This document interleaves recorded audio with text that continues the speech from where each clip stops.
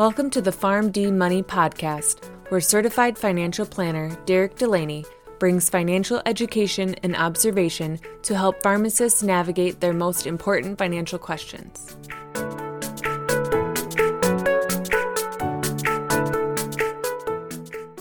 Welcome in PharmD Nation to episode number 20 of the PharmD Money Podcast. I am your host, Derek Delaney. Thank you all for joining me today.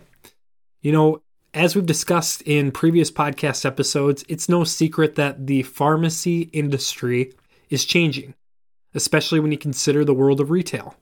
And not only is the pharmacy industry changing, but the pharmacist job duties that are required of a pharmacist are also changing as well. Some for the better, some for the worse. And I think it's fair to say that a lot of these changes that are for the worst are really starting to burn out a lot of pharmacists in the industry. And it doesn't matter what specific pharmacy niche they're in or how many years they have of experience in the pharmacy industry. When change happens and that change is not to your benefit, it can burn you out and really decrease the passion and fire you have for patient care and all the other reasons why you got into the pharmacy industry to begin with.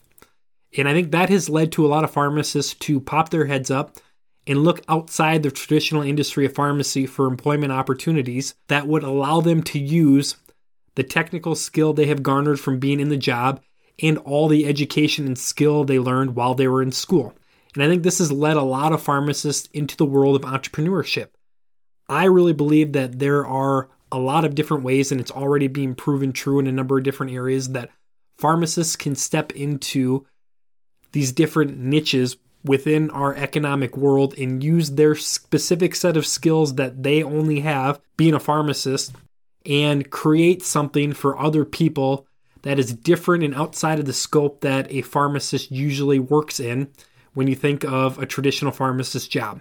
But when it comes to starting your own business and entering into that world of entrepreneurship, there are a lot of things pharmacists have not had training on or experience with that they're going to want to be aware of when it comes to being a business owner, specifically in the early or startup stages of any business you're trying to get off the ground. So in this episode, I want to walk through a few of the more important decisions, factors, and situations pharmacists will need to consider when they go out and start their own business. So I think the first thing that any pharmacist, and frankly anybody who has an entrepreneurial itch and wants to go out and start a business themselves should identify first is your why. Why do you want to start a business? And I think it's extremely important for everybody to be honest with themselves when it comes to answering this question. I have had many conversations with people who've gone off and started businesses, and at the beginning stages, I think everybody wants to be overly altruistic in their reasons for starting a business. And I don't know if that's just vanity setting in or they want to create a perception of how people look at them. But I don't think that's people being honest with themselves as far as the real reason that they're starting their own business. I think anybody who says that they are starting a business to help people, and that is 100% the only reason why they are starting a business, are lying to themselves. And I think that could be a big burden on the success they could potentially have moving forward. So you have to answer the question why, be honest with yourself, and don't play the typical 100% altruism game. Really understand why you want to create this business and be selfish with it when it comes time to answer it. Who are you doing it for?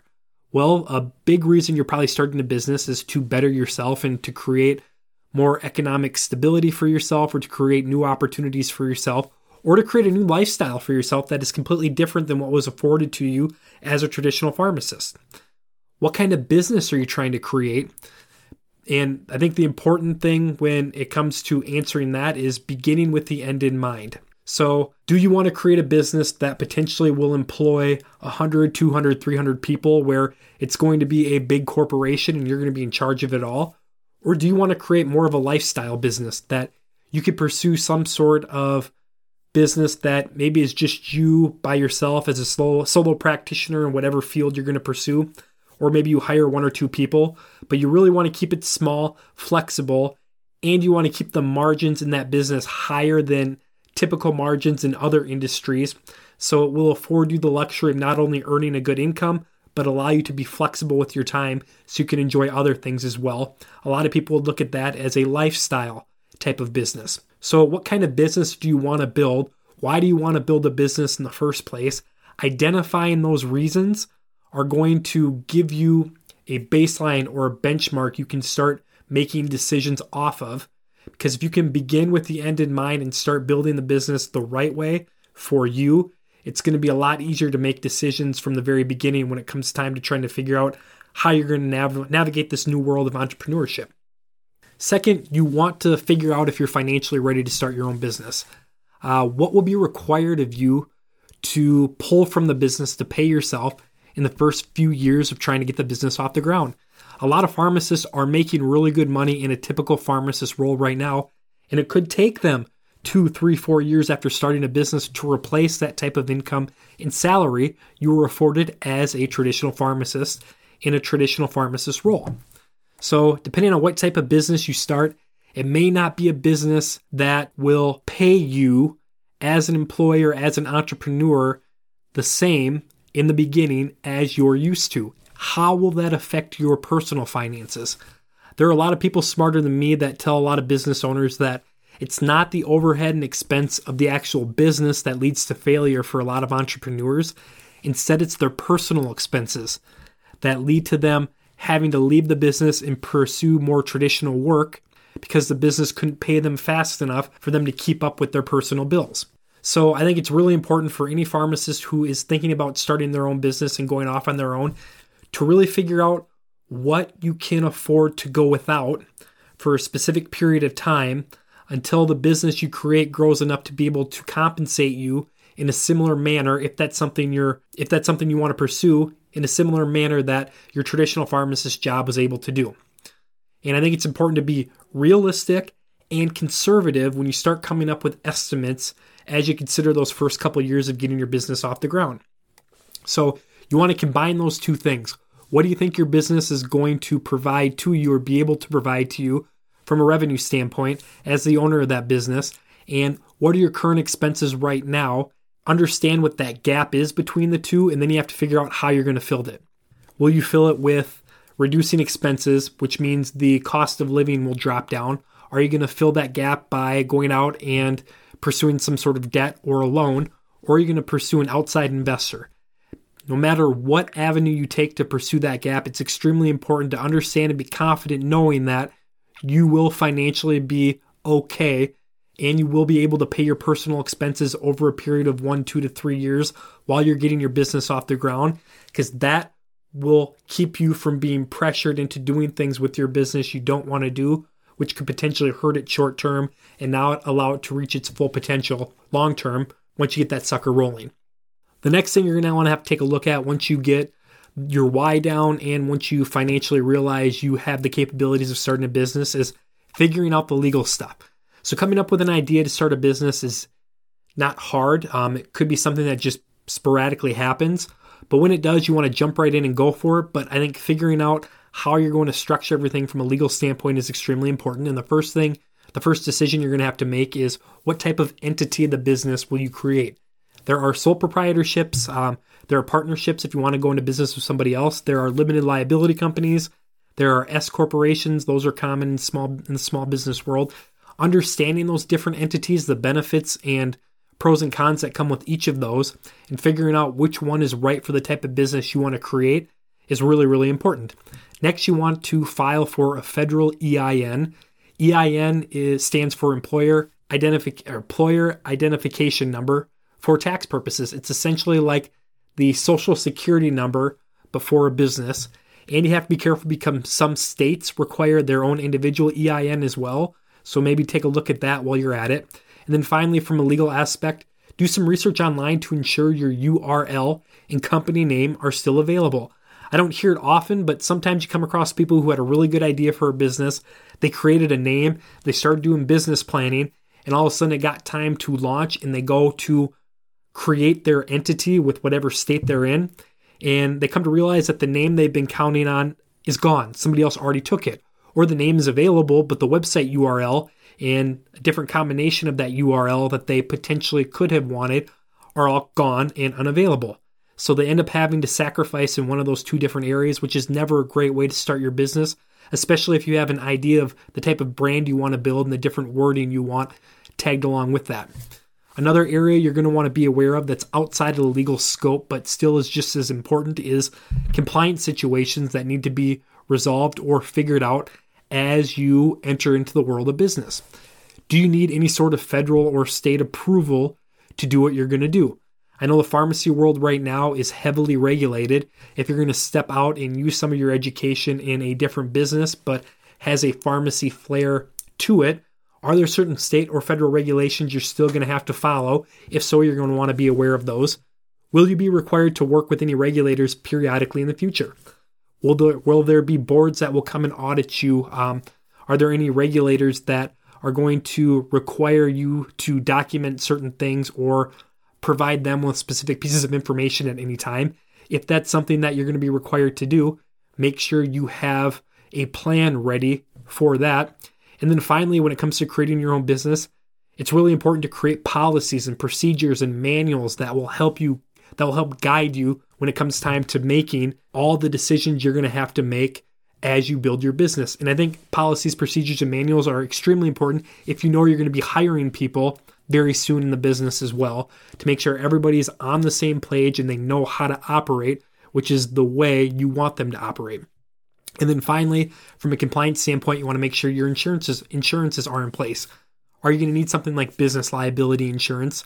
And understanding those insurances that you're going to need and the cost of those insurances are going to be extremely important as you create your first business plan and you start to get a better idea of what it's going to cost in your first couple of years to get your business off the ground. Next is business development. How do you plan to attract the people to your business? How do you plan to attract clients and customers to want whatever you are offering? How are you going to compete with other people who are offering the same thing? Are you going to advertise on social media? Are you going to network in different areas? Or you could potentially do it the old-fashioned way and just do the traditional prospecting, handshaking, door-to-door type of thing. Are you somebody who's going to rely on a lot of referrals from other industry experts that are similar or complementary to the business you're creating? So that's something to think about. The other thing from a business development standpoint is, what are your taglines going to be? What's your logo going to look like? Are you going to create a website? What's that web design going to look like? What type of signage are you going to need?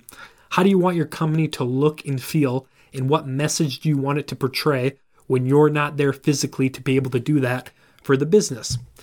Another area that you're going to want to concentrate on is, what will the infrastructure of your business look like as you build it? How will you operate? Will you require something like office space? What type of technology do you think you're going to need? Are you going to have to go out and buy new technology to meet the needs of your business? Computers, phones, printers, scanners, copiers, they're not cheap. And if they're not required, they could be a great way to save on overhead, but chances are you're going to need a lot of that technology regardless of what type of business you want to build. Another area of infrastructure that gets overlooked often, especially in the early years of building a business, is bookkeeping and record keeping. How are you going to do your accounting and payroll, invoicing systems, and everything like that? A popular solution to that is QuickBooks for a lot of small businesses, but that comes with a learning curve. Are you going to make time to be able to learn new things like that as you get into your business? And then finally, making sure your spouse or significant other is on board is extremely beneficial. Starting a business is incredibly rewarding and fun and freeing work, but it comes with ups and downs. Physically, emotionally, monetarily, you may be ready for the ride, but is your spouse or significant other ready for that same type of ride? Do they have the same type of entrepreneurial emotional intelligence as you do? And if they don't, how can you prepare them for what they are bound to experience as you start a business? Because everybody knows when you start a business, there will be bad days. There will be big decisions you have to make. There will be stressful situations that you will encounter. And a lot of that stuff can end up piling up on a spouse because it sometimes could be an entrepreneur's only outlet to express those things, specifically if they are a solo business owner. So think about a lot of that stuff as you get ready to launch your business and as you build your business, because each of those individual areas are extremely important in their own right. Another area I think that's extremely important to understand and to practice is patience. Don't rush into it. If you're not ready for this entrepreneurial world yet, because maybe you're still saving or it's just not the right time from a financial aspect, that's okay. Wait a little bit. Entrepreneurship is not going away, so be diligent and prepare. Be conservative in your planning. Hope for the best, prepare for the worst, be agile, be ready to pivot, accept opportunities in every form that they present themselves in. But most of all, be patient and don't jump to anything that you're not ready for yet. And once you get all that stuff figured out, the last thing you have to make sure you're ready for is to fully commit. Don't start a business and half-ass it. If you're going to spend the time getting all that other stuff ready to go and to mentally prepare and to get your finances in order to create a business that is going to answer the why you've been searching to fulfill, don't get to the point of action and half-ass it. If you're going to make a change, make it with purpose. Embrace the grind that's involved in starting a new business. If you find yourself timid about the type of work you'll need to do to be successful in whatever business you're going to create, figure that out. Figure how you're going to get over that roadblock before you jump in. To be honest with you, for a lot of people, this usually ends up being sales related. Every new business and every new business owner has to sell themselves. And if you're not comfortable doing that because you've never done it before, maybe taking some sort of sales training before you jump in could be beneficial. And then finally, believe 100% in what you do. Because if you don't, subconsciously, I think you could end up self-sabotaging yourself by not being 100% committed to your why, which again is the first thing I think anybody should look at and explore before they jump into the world of entrepreneurship. If you're looking for more information about the podcast, myself, or PharmDFP, feel free to visit the firm's website at pharmdfp.com. Also, feel free to check out and subscribe to the YouTube channel, PharmD Financial Planning, for more great insight. Email podcast@pharmdfp.com with questions, topics, or ideas you'd like to hear more about. Finally, until next time, PharmD Nation, be well. The PharmD Money Podcast is not intended to be tax, legal, or investment advice. All opinions expressed on the show are for informational purposes only and should not be relied upon for tax, legal, or investment advice.